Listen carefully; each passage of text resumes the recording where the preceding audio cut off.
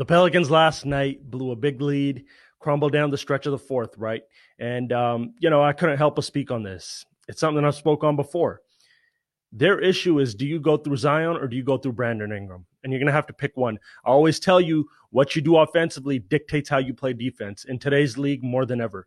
How you flow, how you operate offensively, the chemistry, the consistency you bring on that end night to night, it dictates everything defensively. And this happened with, the Nets. I told you that when they get their offense in order, the defense, it's going to figure itself out, right? That's the effort side of basketball. You make sure the important side, the bucket side, is taken care of.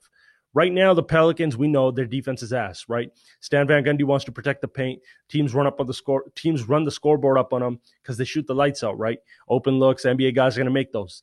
But you know what? A lot of times it's their offense. And last night, I want to say it again, it was their offense where they fell apart. It was their offense where, it just doesn't have that order and structure and consistent formula yet. And I've spoke on this before. It happened in the Clippers last year.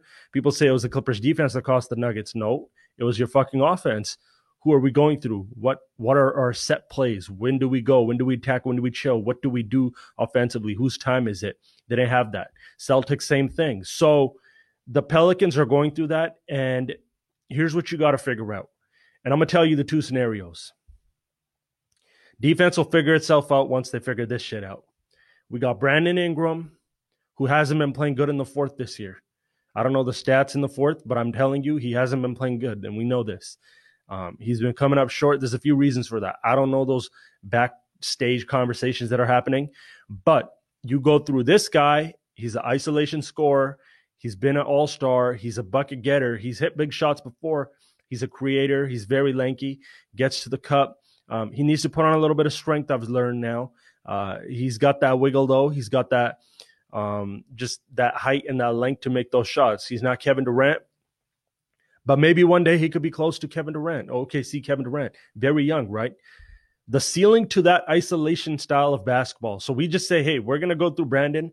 If he makes it, he fucking makes it. If he misses, he misses. We fail through him. You commit to that.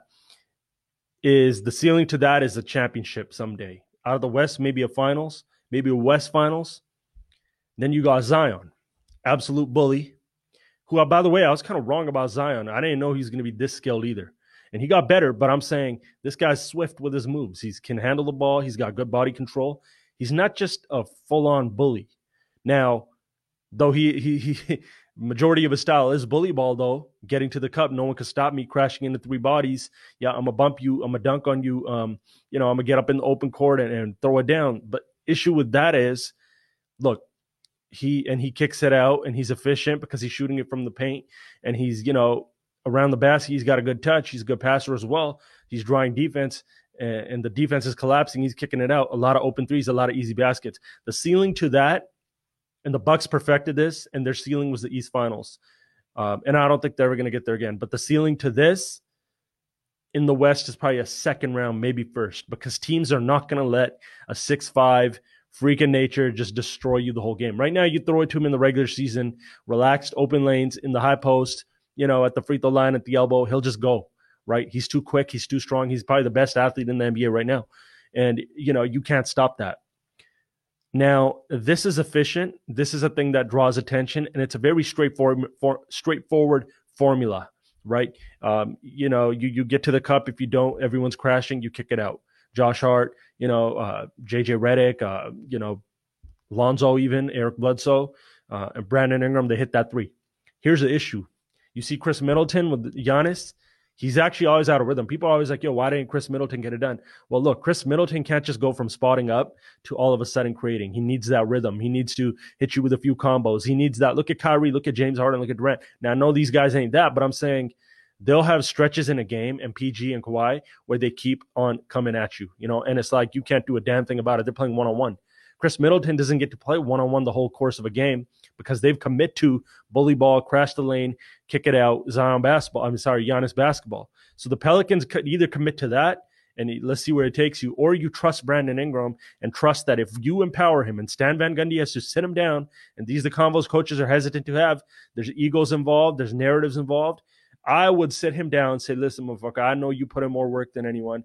I know you busting your ass all off season. I've seen what you're capable of, and I feel like I need to empower you more. We're going into every game, win or loss, and we go into every possession, make or miss down the stretch of the fourth. We're using you like young Kevin Durant in OKC. That you try to mimic that, because that confidence is what's going to allow him to go do it. Right now, he's missing shots. A lot of it, I bet you, is like, fuck, if I don't get this, we're going to have to go through Zion, and I failed my job, right? I'm going to have to spot up.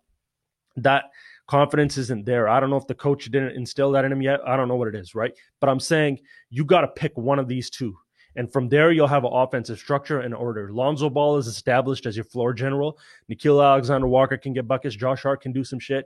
JJ Redick, you got pieces on that team that can, Jackson Hayes, like they got a good core. They got a good supporting cast. So pick one. You got to go through one. And then I'm going to tell you right now, Kevin Durant in OKC, when he took off, no one was getting in his way. Russell Westbrook wasn't getting in his way. You knew that they knew their role. They knew their place.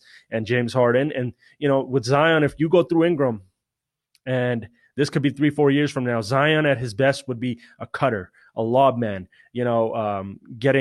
taking pressure off him by posting guys up occasionally, being the pick and roll and getting out on the open court. Zion do not need the ball. He's not Carmelo. He's not, he's not Durant. He's not Paul George or Kawhi. He doesn't need to be playing back to the basket and you running your offense through him. It'll work in the regular season, but what's the ceiling to that? What type of team do you want to be? You got to pick. Right now, I understand Brandon Ingram ain't playing that well in the fourth, but like I said, there's a lot that goes into that. So are we going to deny that Brandon Ingram is a hooper and he's capable? No, he's a shot maker and you know it. So let's empower it and let's build on it. But I'm going to let y'all decide, what would you do, right? Based on my formula,